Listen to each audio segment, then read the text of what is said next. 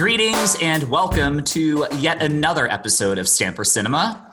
As always, I am your host. My name is Andrew. Joining me again today is a regular here on Stamper Cinema, and that would be the ever so dashing Nathan Stamper. What's up, man? Oh, stop it. Not much, man. How you doing today? I'm doing well. I'm doing real well. I'm excited. That's good. I am too. I'm real excited about today because we're doing something I haven't done yet, which is going to be a double feature. Okay. You're bringing a movie to the table and I'm bringing a movie to the table, and it's kind of like a potluck, you know? So it's going to be fun. Yeah. And what's really cool is that both of these movies share some similarities. But before I get into that, Nathan, can you tell us about the movie you have selected today? Yes. So I chose Alive, or #Alive, a phenomenal film that came out very recently, 2020, funnily enough. It was released in Korea 2019, but the U.S. release was 2020, which I find very prevalent to today's climate of essentially self-quarantine, not so much the zombie apocalypse, but, spoilers, it's a zombie apocalypse film. That is correct. Yeah. So we're going to call this a Stamper Cinema Zombie Spooktacular, if you will. Oof. So both movies we have on the docket today are going to be zombie films. And what's really cool is that we have both selected Asian zombie films, which is really cool, especially because of the fact that, there are some fantastic zombie films coming out of, the Asian continent. They've churned out some really good films. And admittedly, prior to this discussion, I had not seen this particular film. So I'm really excited to talk about this one. So we're going to talk about Alive, or #Alive, depending on how you want to refer to the movie. So that is Nathan's selection.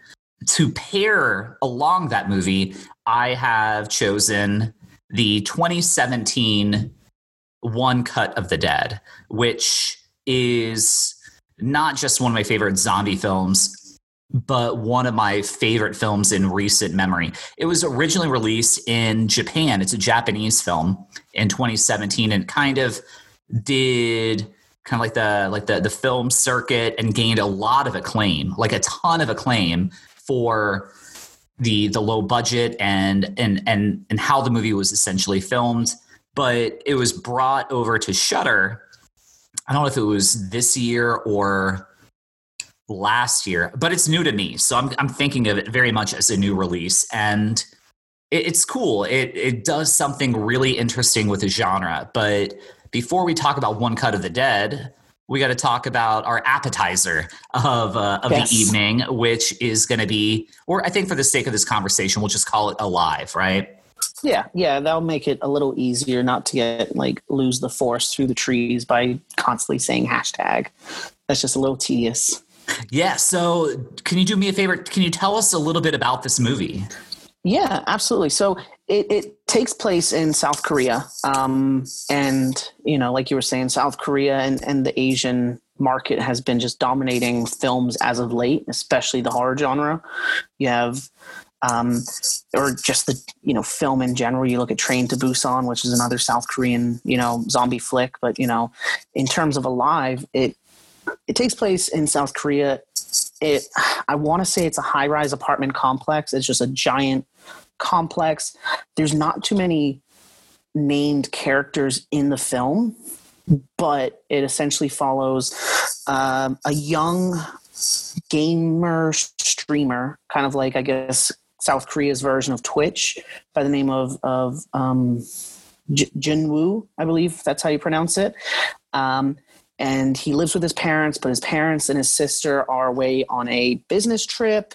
And essentially one afternoon, just, shit hits the fan, and the zombie apocalypse just comes like that. And that's probably my favorite type of zombie apocalypse. Is it's either already happening or it's just you're thrust into it immediately. There's not like a slow burn. It's just like an immediate, oh man, here it is. Yeah, before the opening credits even start, You know, we're hit up with the, guy wakes up and, has a letter from his parents about for groceries or whatever. And he hops online doing his video game stream. And wouldn't you know, one of the friends says, "Holy shit, is this real?" Turn on the TV, turns on the TV, and boom, here we go. Mass hysteria, zombie apocalypse imminent. And as Nathan also stated, it's very much like a highly concentrated, highly populated complex where everybody is in very close quarters, and you've got several buildings that are in very, very close proximity, and people are running rampant through the streets and nobody has any idea what's going on. And our character, our central protagonist, June, what is it? June Woo or June Woo, I guess we can just call him. Yeah, you've got him, and then we meet halfway through the film, or not even really quite halfway, but what was it? Kim Yoo Bin? Yep. Yoo Bin, which is a fantastic character in herself. Yeah, she's a badass. She really is. Apart from the fact that it's a zombie movie, and I know you, and I know that you love zombie films, but what are some of the elements that you enjoyed about this movie? Well, besides, like you said, it's a zombie film. I really like watching films that deal with deeper, meanings and themes. One of the big ones is isolation, of course, which is what we're all going through right now to a certain extent. Not so much now, but in the earlier stages, it's what we were going through immensely. The loss of family is definitely a big one. And, a zombie film's great. You expect casualties to occur, but it's just a really intense film where, it's somewhat more family oriented, even without properly seeing June Woo's family, besides a brief hallucination, which he has, which is, I don't want to say inconsequential, but to the main plot of the story, it, didn't really expound on that because, as you know, they probably died. However, it really wasn't stated. And I also kind of like that sort of film where it's left to the interpretation of the viewer of what actually happened to June Woo's parents and what even happened to Kim Yoo Bin's parents, because that wasn't even touched on at all, if I'm not mistaken. I wanted to know more about her. And obviously, I think the element of mystery was something that made her kind of a very intriguing character. But the movie is only an hour and a half long. I think it could have used another 30 seconds to give you a little bit more personality, because of the fact that you've got two really intriguing characters in this film. And granted, I don't think either one of them, based on what we see on camera, are really all that deep. We don't have a real deep introspective look. In fact, I think the character with the best backstory in the movie is the character that we meet in the final act of the and that was a nice little turn that they took in the movie. But which, as much as I enjoy this movie and I thoroughly enjoyed it, there were a couple elements of the film that I'm like, damn it, give me a little bit more, because the term that I like to use is empathy. You don't want to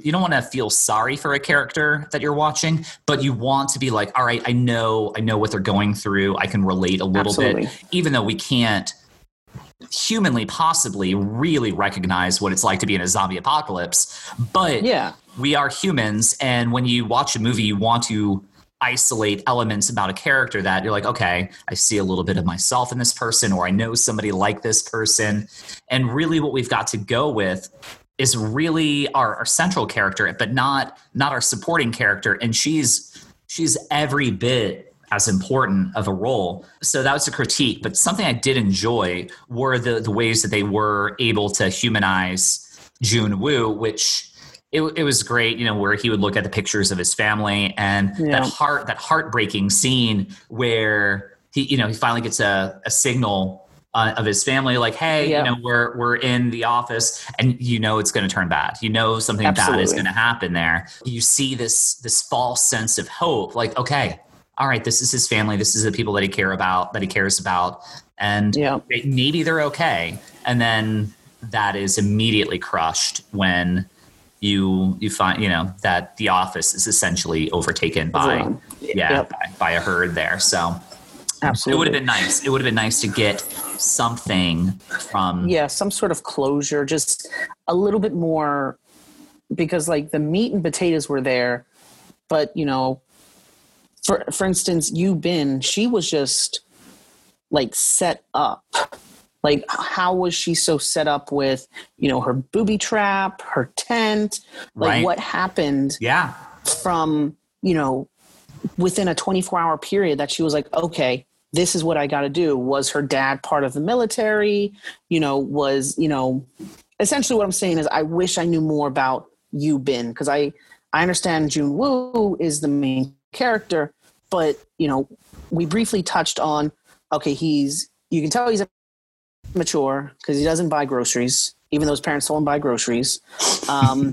He's very much obsessive with what he does and doesn't really think before he acts.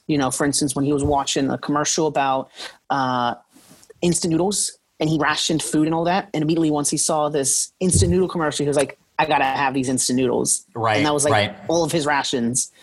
And then you juxtapose right across the street to Yu Bin, who's rationing, who has a booby trap, who has a tent, who, knows when quiet time is and when there's time to move around. Mm-hmm. So it's just interesting, like I said, the juxtaposition of immaturity on one side and preparedness on the other.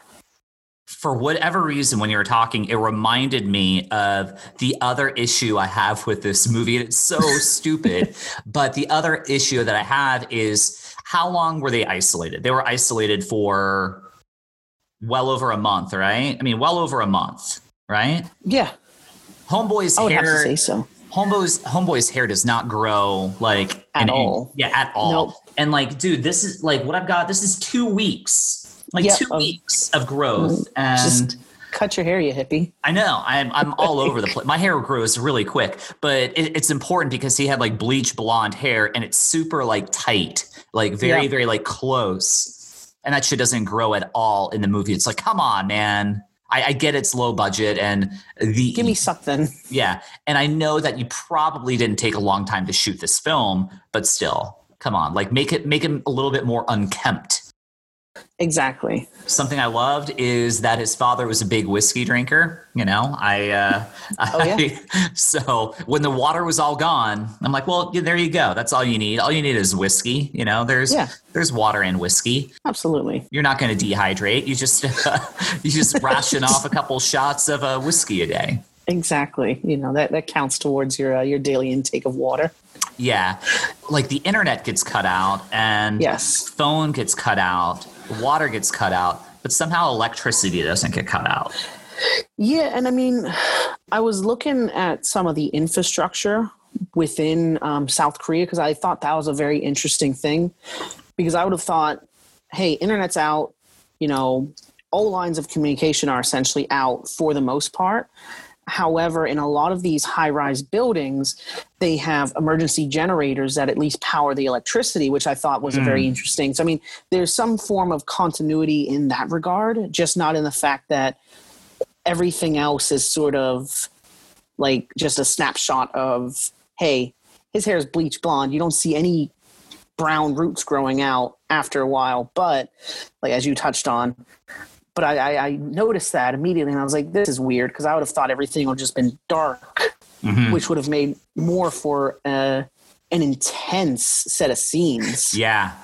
That's another thing that you bring up from like an intensity aspect. And by the way, I can't stress enough that I thoroughly did enjoy this movie, but it certainly isn't without its faults. I mean, there are definite things that I look at that I'm like, the fright factor, despite the fact that it's a zombie movie, generally speaking, they were mostly safe, except for like a couple little like key moments in the movie.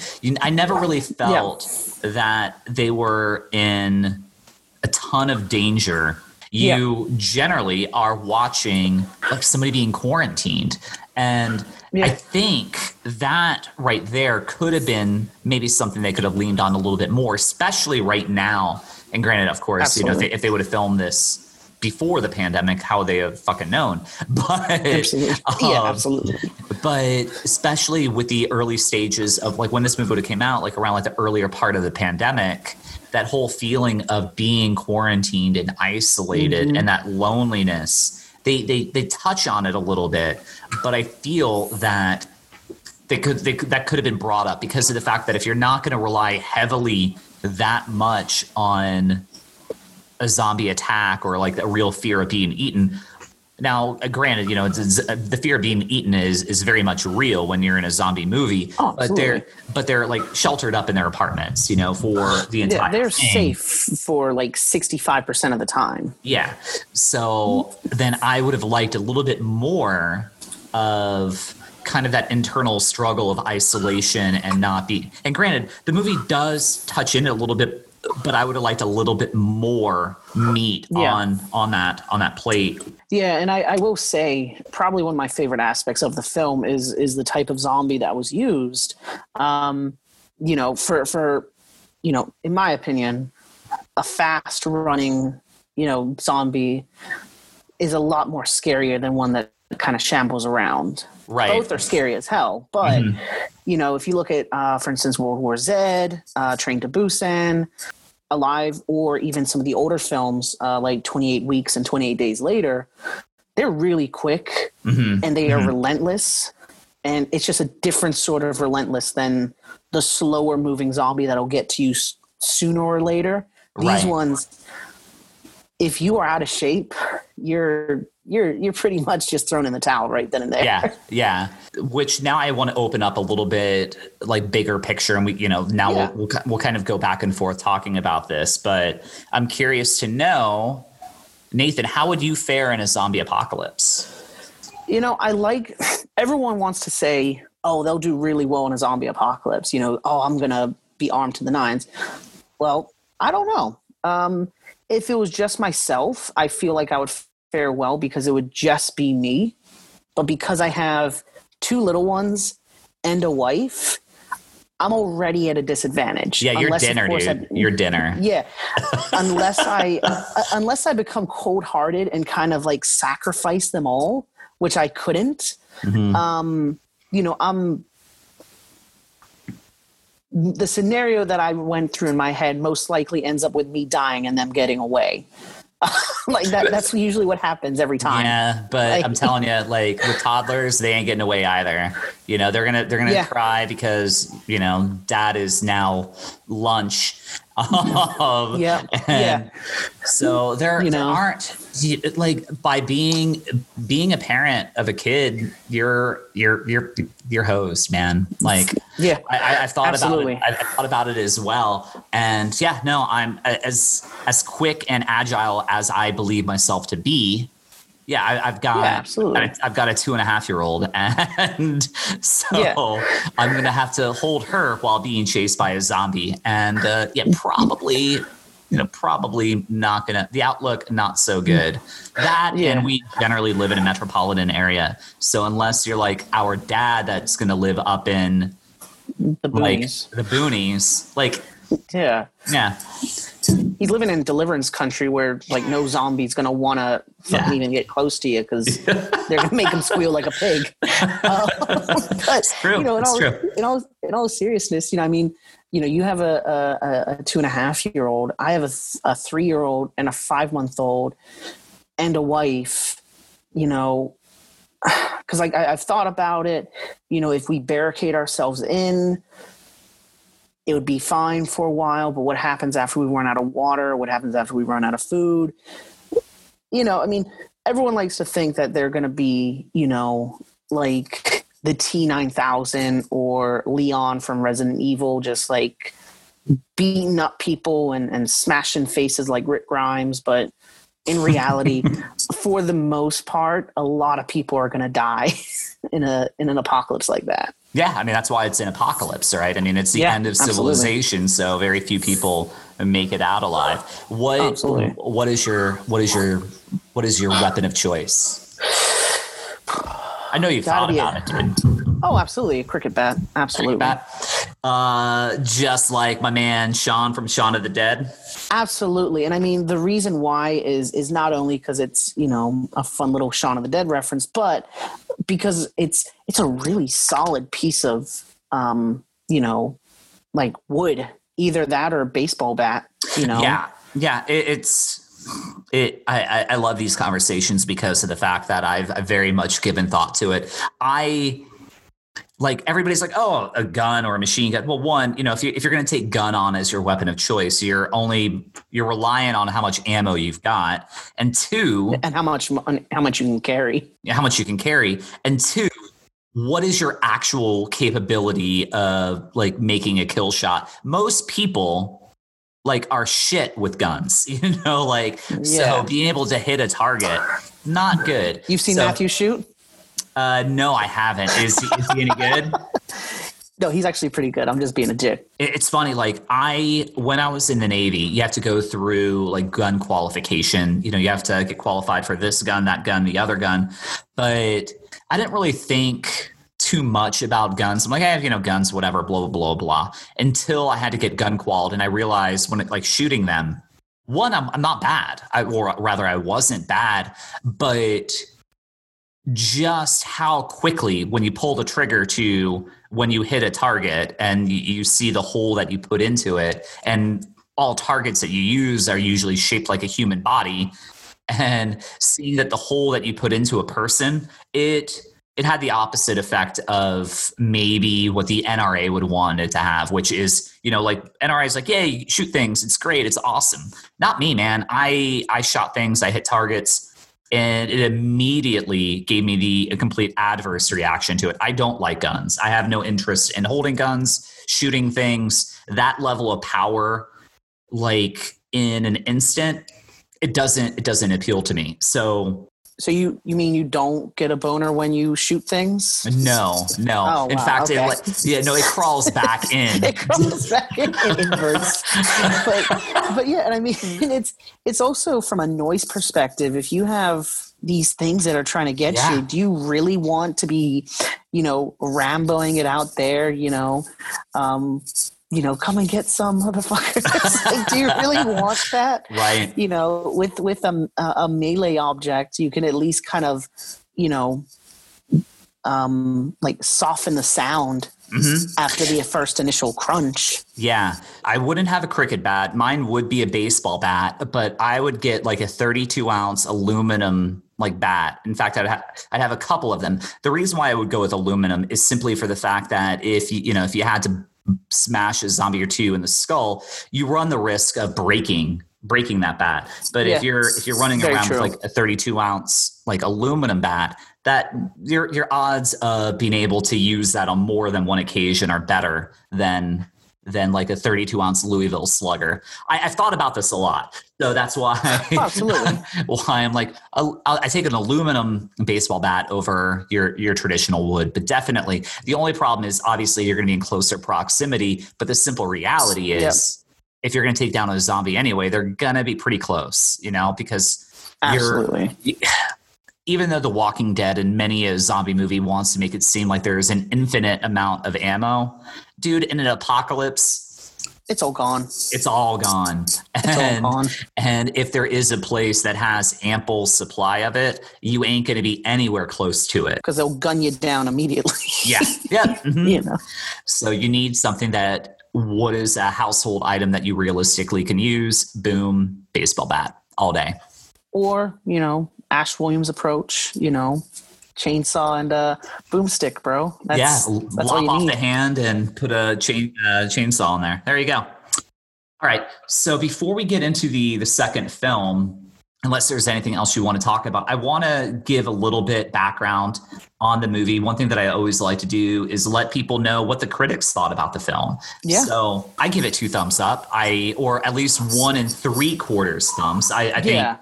I Some think it left was, to be desired. yeah, but according to Rotten Tomatoes, it has an 86% critic approval. And that's based on 22 reviews, a 60% audience score, so mostly favorable. Okay. So an audience score of 60% on Rotten Tomatoes, again, mostly favorable. That's based on 467 reviews. So shoot, 60% on Rotten Tomato audience score. IMDb, 6.2 out of 18,000 people that have watched the movie on IMDb. So again, over anything really over 6%, or rather 60% or 6.2 is favorable. Yeah. Again, when you have a score like that, it means there are things that could have been improved upon, but generally very favorable scores. So if you are a fan of the zombie genre, As you should be, quite frankly, it is definitely worth a watch. It is not perfect, but there are some interesting things that go on in the movie, and the way that it was all pieced together, it's cool, and I support it. It had a budget of $13.5 million. So, yeah, not super low budget, but obviously not super high either. Yeah, in terms of Hollywood, that's like a backyard film for them. Exactly. Exactly. Like, little factoid for you, it was based off of the very recent film Alone, which is interesting because Alone, Alive, Alone is another zombie film that was a little bit more character driven as opposed to zombie driven, which is pretty interesting. That's always a fun watch if you haven't watched Alone. No. And in fact, when you mentioned the movie Alive, it made me think of the 1993 Alive. And I don't know if you know anything about that movie, but is that Dead Alive or? No. Oh shit. Dead Alive is another conversation. But yeah, there was this movie that was made in the early 90s. It was called Alive. And what it does is it focuses on this Uruguayan rugby team, and their plane crashes in the Andes? Yeah, it crashes in the Andes mountain. Oh. And they're stuck, on the mountain. And this is all based on a true story. And when they ran out of food, they had to eat, their own dead, those that didn't make it, like, for survival. And again, it's all based on a true story about the Uruguayan rugby team, but really, really cool movie. Who was in that? I want to say Ethan Hawke was in the movie. And I want to say the guy that was in the movie With Honors with Joe Pesci. If you ever saw With Honors, Joe Pesci plays like a bum and he goes to like Harvard or something. I can't remember. But Vincent Spano?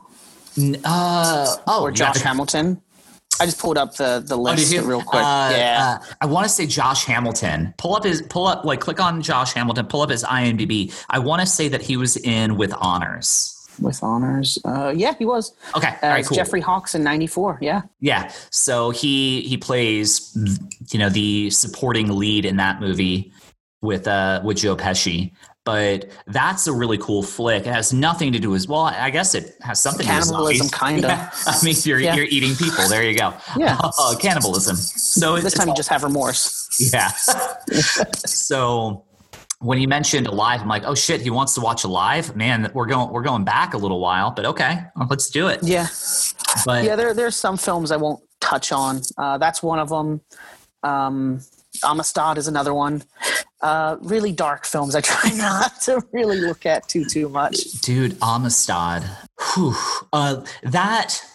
So there are certain movies that I can watch and certain movies that I can't. I can't really watch anything about the Holocaust, and I can't really watch anything about slavery.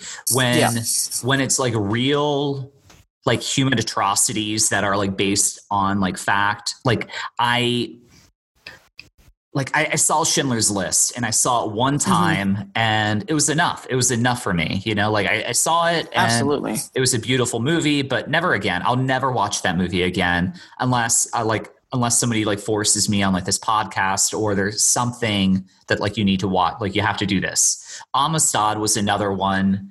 There was a movie that when I was a kid, it was called Glory. and it was about like the Civil War, and it focuses on African American soldiers during the American, and beautiful movie, or at least my recollection is beautiful. I haven't seen it in 30 years because of the fact that like there are just certain movies and certain like topics that like I'll watch it and then it's just like I don't need to be reminded that humans are horrible. Assholes. Yeah. I mean we are the worst. For me, it's Hotel Rwanda and Blood Diamond. Those are two films that I've only seen once, and I'm like, yeah, no, Hotel Rwanda. I saw it once. Don't need to see it again. Great movie. Great movie. Blood Diamond. Yeah. Again, it falls back into that same tier of these movies that I think are really good, but it's like, no, I can't remember if we mentioned 12 Years a Slave. Yep. Again. Oh, yeah. Yep. No. Yep. See it once. Don't need to see it again. Yeah, when I'm watching a film and it's like a horror film or something completely unrealistic, I can watch it till the cows come home. But if it's like actually happened or loosely based off of something that happened, that kind of gets into a gray area of, I don't know if I can fully watch this. For instance, Django Unchained, that was a very interesting film, but because it was so... I don't want to say it was super realistic because of everything going on, because it's a Quentin Tarantino film, but it's just it was a little rough because of how visceral the content was. Yeah. And like that stuff happened. Yeah. I mean, obviously it's not a true story in the literal sense, you know, I mean, but that type of shit did happen, you know? Yeah. But now is the perfect segue to get off this subject because into something awesome. So let's go back to people eating people. All right. So again, I think we've said everything we need to about Alive. And again, audience, great movie. Check it out. It is currently available on Netflix. All you have to do is type in Alive and ye shall find it. So boom. That is Alive. End of part 1 of this Asian zombie potluck. And now we are going to talk about the movie that I brought to the table, which is One Cut of the Dead. Very fun. I'm trying to think. Do I want to? I'll just ask. So, without giving anything away about the movie, what did you think of the film? Because you had not seen this, correct? I have not seen it until you mentioned it. That's a lie. I hadn't seen it, but I've heard of it. And because it wasn't on Netflix, I just never got a chance to see it. And when you were like, hey, here's my Shudder account, I'm like, ooh, I'm going to abuse this. And because I've heard of Shudder, but of course, I'm the only one who really consumes horror media in the household. So it was never a thing. But no, it was a fun take of the zombie genre, like just two completely different ends of the spectrum. Like I was telling you earlier, just, stark differences. You have somewhat of a hyper-realistic film in terms of a zombie apocalypse with Alive. And then you have One Cut of the Dead, which is just all around a super fun film that you can, for people who aren't interested in sort of like the docudrama, definitely the first part is an amazing part. But if they're not really interested in the meat and gravy of everything else, it's not for everyone. But I thoroughly enjoyed it from start to the actual credits. I think that's good. All right, so I'm going to paint a little brief picture on what, and I haven't rehearsed what I'm going to say or anything, so I might be all over the place. But what One Cut of the Dead is, it is 3 movies in one, and it's broken in a way where each third of the movie is like, typically your average movie is generally a 3-act film. You've got your beginning, your middle, and your end. But in One Cut of the Dead, you've got 3 sections, and each of those sections have a beginning, middle, and end. So there really are 3 movies in one. The first movie that you see is a 38-minute zombie movie. And what happens in that 38-minute movie is you've got this film. They're making a movie about zombies, and in the middle of shooting a movie about zombies, they are then actually attacked by zombies, in this movie. So this film shoot is overtaken by zombies, and the filmmaker who's making the movie gets pissed off at his actors because they're not acting real enough. But when people actually start to die, he is recording this entire movie of everything that's going on. And because now he's getting into real shit. He's getting real fear and real drama from his actors. When that's all done and you're watching it, and the movie is filmed in a really unique way. The movie is done in one single shot with one camera the entire way. So you're watching this movie with just one camera and it's one single take.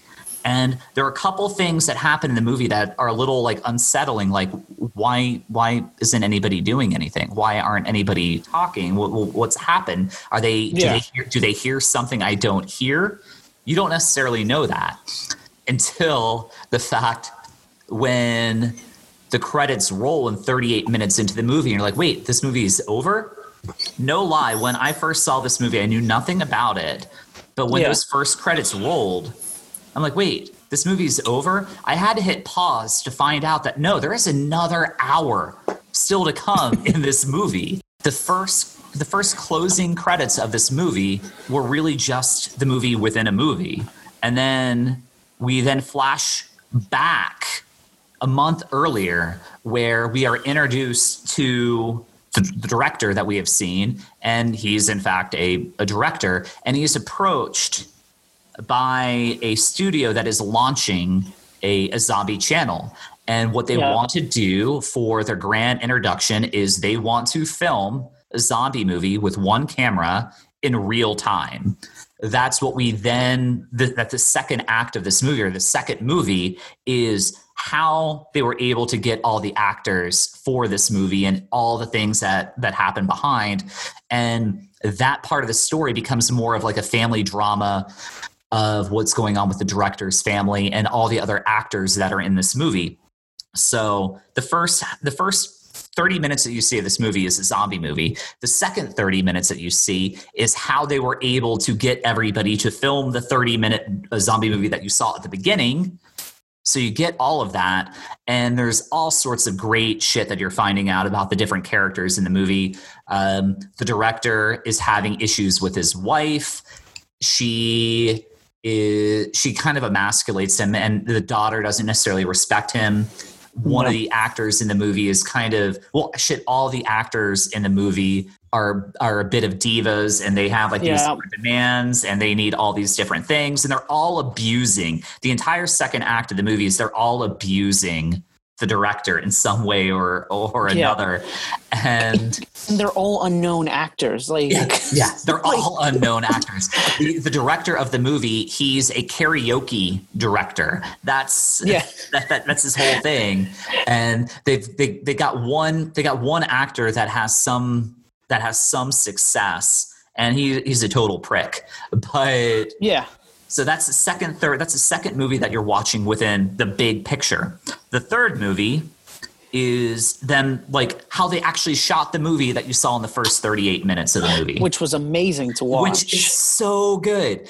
So the first 38 minutes you watch a zombie movie. The second 30 minutes was how they assembled everybody to make the movie. And then the final half hour of the film is everything that went on behind the scenes while they were shooting the movie in the beginning. And it answers all the questions that you had while you were watching the first 38 minutes. Wait, what's happening? What's going on? Why is this going on? Why is that going on? And you see everything. And it is so perfect because there are a couple shots in the very beginning, this is a really weird crane shot, and this handheld vibe that they're doing, and everything is kind of shaky. That seems really weird. and then it all makes sense at the very end of the movie, and it's so brilliant and it's so inventive. And one of my favorite things about the movie is this movie had a budget. The first half hour of this conversation, we talked about a relatively low budget South Korean zombie film with a budget of $13 million, which that's pretty low budget in the grand scheme of things. One Cut of the Dead has a $25,000 budget. The entire budget. That's a car note. It is less than a Honda Civic. And it is one of the most ingenious, inventive, neat, low-budget films I had seen in a really, really long time. Absolutely. It did one of those things that I love. You don't have to be rich to whether you're a storyteller or whatever you are, to have a unique vision, to do something incredible. And granted, still $25,000 is still $25,000 more than I have in my pocket right now. But, absolutely. But from a film perspective, to make a movie that is as unique and inventive and witty and clever and smart, it's really impressive. I can't stop thinking about this movie, and just the whole idea of a movie. You're watching a movie within a movie within a movie. It is the most meta film I have ever seen. I can't stop thinking about the different things that make me laugh. You could be terrified of zombies and really don't really like scary movies. This isn't a scary movie in that traditional sense. Yes, there is a ton of blood, but knowing the fact that really the reason why the blood exists is because they're filming a movie, it's more of a comedy than a thriller. And shit, and point of fact, I think it's more of a family film because of the fact that you're really watching the director and his wife and his daughter find their way that they can connect in some capacity. So yes. I'm sorry I've been rambling on for 10 minutes. No, you're fine. But and that's all the time we have. Thank you very much. We'll see you next week. No, it's a fun film. And I've practiced the Japanese way of saying it and the translation. It's Kamera o Tomorana, which basically stands for "Don't Stop the Camera," which I think is such a fun. Obviously it's a literal translation, and then the English becomes "One Cut of the Dead," which is a little bit more catchy because "Don't Stop the Camera" sounds like something from 2005 with Paris Hilton. But with that said, it's a fun film, and we're looking at parallels between that film and this film based off of the budget, the reception of the film itself. And then one of my favorite things is I'm a bit of a theater nerd, and something that I think, someone who I think would have really enjoyed this film is a playwright by the name of Bertolt Brecht. He wrote, he was very much, he wrote Mother Courage. If you haven't read Mother Courage or watched a rendition of the play, I highly suggest it. It's not for everyone because he's very much against method acting. He's very much against hyperrealism. He's someone who's like, you go to the cinema, you go to the theater to be entertained. And, during his entire, play of Mother Courage, I don't want to get too bogged down in those details, but you see the stagehands move stuff because he wants you to be not too enamored by what's going on. He wants you to be more enamored by the process, which is what I feel One Cut of the Dead does perfectly. Because the first part of the film, phenomenal zombie film, because it, when you're first watching it, like, whoa, this is really low budget. This looks like, one of their kids drew red on their arm to say they're bleeding. Meanwhile, like 20 seconds later, boom, obviously it's still low budget, but the quality is higher on purpose, which I thought was done very well. To even the climax of the ending of the film, where the director meets his his fate, basically. Right. I don't want to, go too in depth to ruin it, but it's a great film. And then coupled with how it actually happens and how it's done, in my mind, is very Brechtian. Yeah. No, I think that's great. You mentioned like the director meeting his demise, and it for me, it just goes back to like my favorite shot in the film is the closing crane shot, which this is such a feel good zombie film, and I can't encourage it enough. And from a critic, I always will talk about how the film did on Rotten Tomatoes and et cetera, et cetera, et cetera. Rotten Tomatoes, this has again, anything over 60% is considered good. We just did a movie we talked about Alive, and that was I think 84%, which is fantastic. Fantastic. This movie has 100% on Rotten Tomatoes. 100%. There wasn't a critic around that didn't enjoy this movie. Audience score. Again, anything over 60% from an audience or anything over 6.0 out of 10 is considered good. Audience-wise, 81%. So, and audiences are the most finicky people. Zombie audiences are some of the most finicky people of all. And we will tear you apart. Exactly. IMDb, 7.7 out of 10, which on IMDb, that is monumentally high. So I can't recommend this movie enough. Thank you very much for watching this movie. Thank you for, you're welcome for the Shudder access. Yeah, absolutely. But I need to get paid by Shudder, because the amount of time that I spend on this podcast hyping that frickin' site, you're plugging them. I plug them every episode because of the fact that they do some of the neatest stuff, and they're bringing some of the coolest content.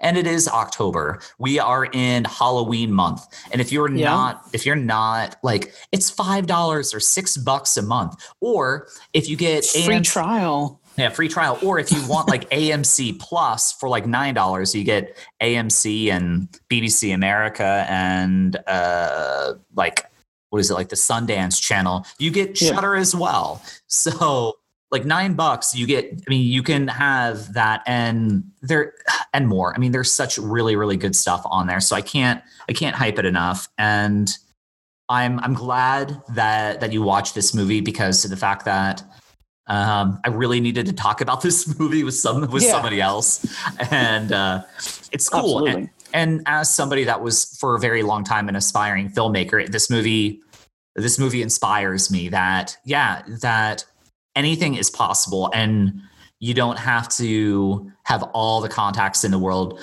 You don't have to have a ton of money. But if you've got a great vision, you can still put up a really, really inventive story. And again, $25,000, that is still less than what Kevin Smith had to make the movie Clerks, which was often regarded as one of the lowest budget / successful indie films in recent memory. I think even that had a $50,000 or $60,000 budget.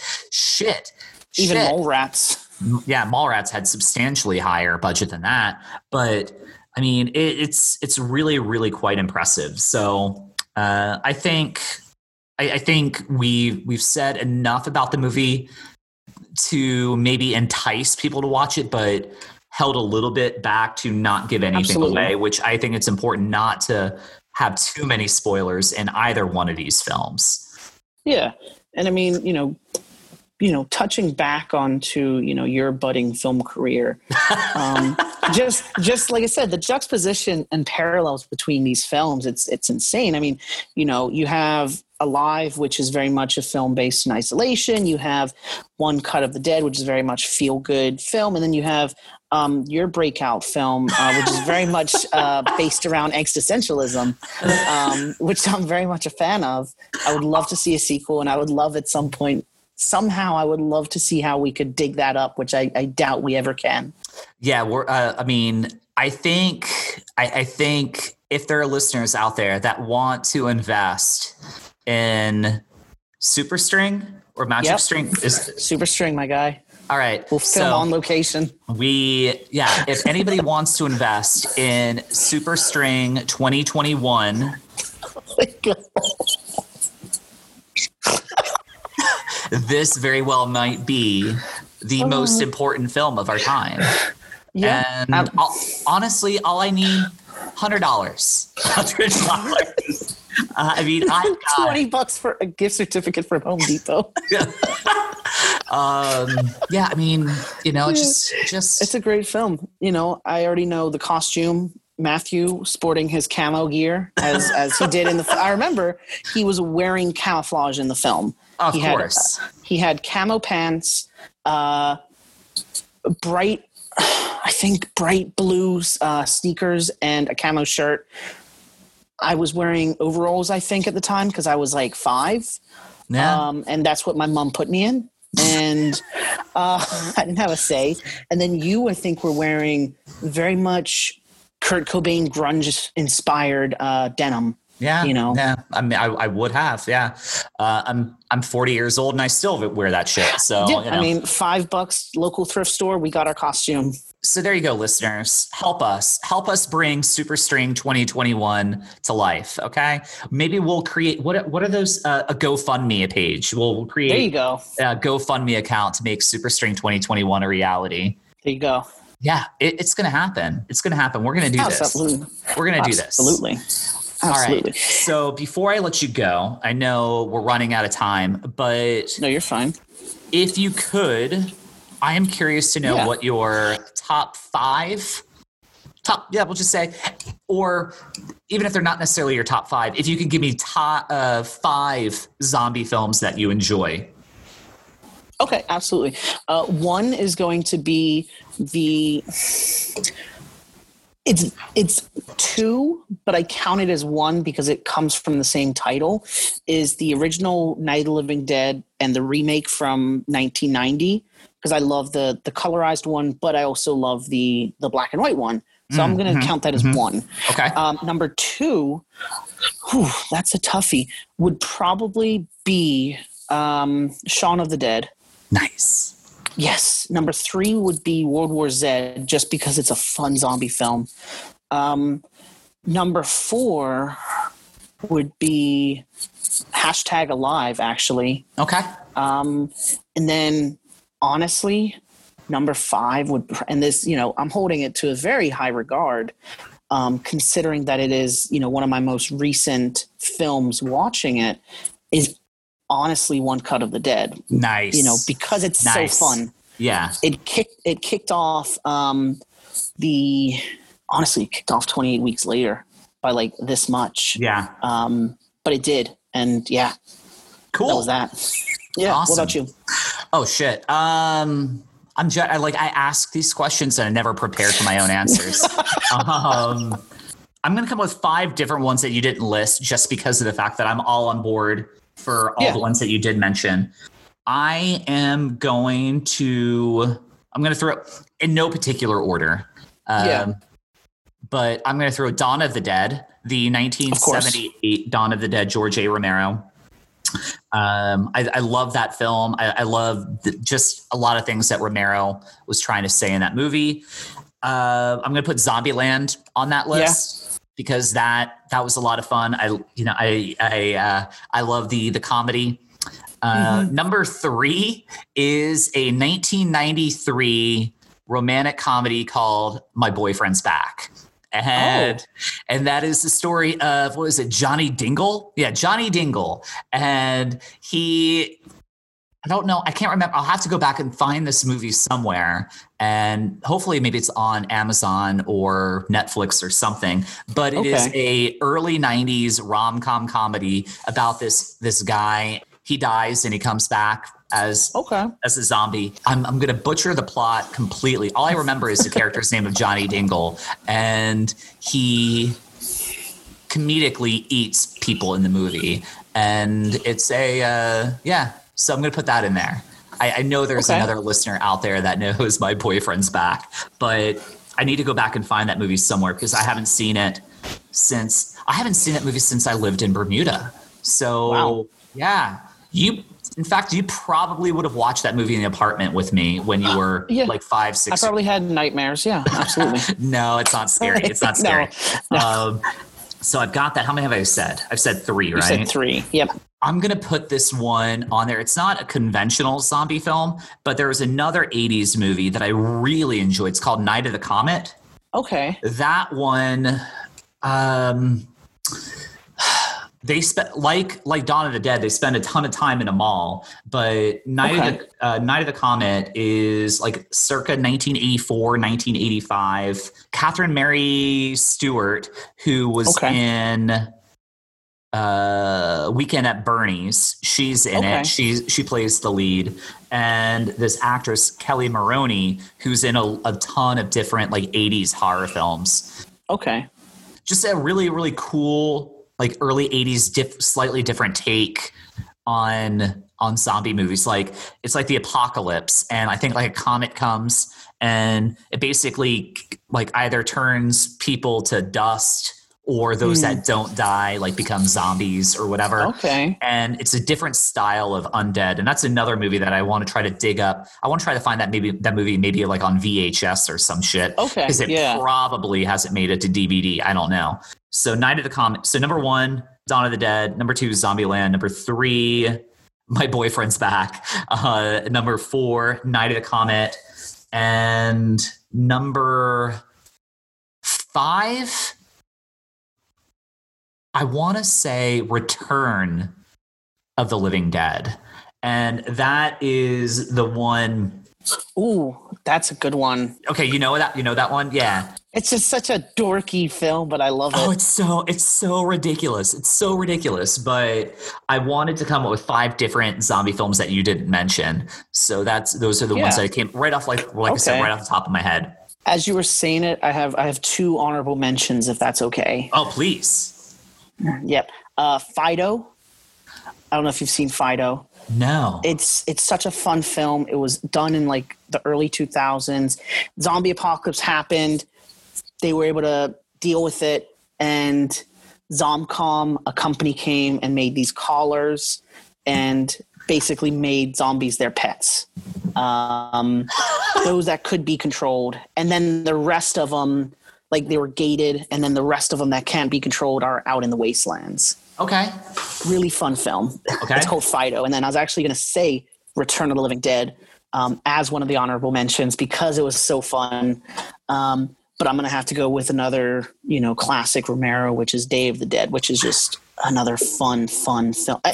Any of the Dead is a fun time. Yeah, generally, if it's an Of the Dead, it's pretty good. One more, or I might have a couple more honorable mentions, and I'll let you go here in a second. But Shudder has another really, really good zombie film. It's called Blood Quantum.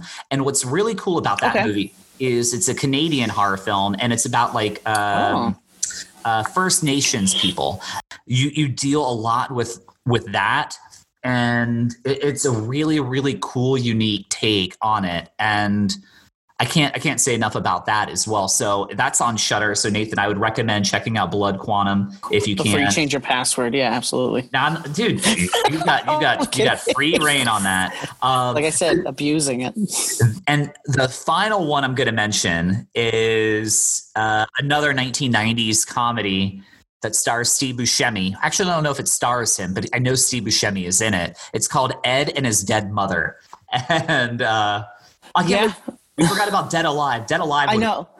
That would have been that's probably number 1 at everyone's list, though. Yeah. So just want to come up with a few zombie movies that don't get enough play. So Ed and His Dead Mother is one that I think you should look up. A really ridiculous 90s comedy zombie movie. And all right, Nathan, thank you again. I love you, brother. Pleasure's always. Thank you. Love you too. And listeners, we will see you here for our next episode, which will be, keeping this Halloween hootenanny going. So until then, be safe, and we'll see you next time.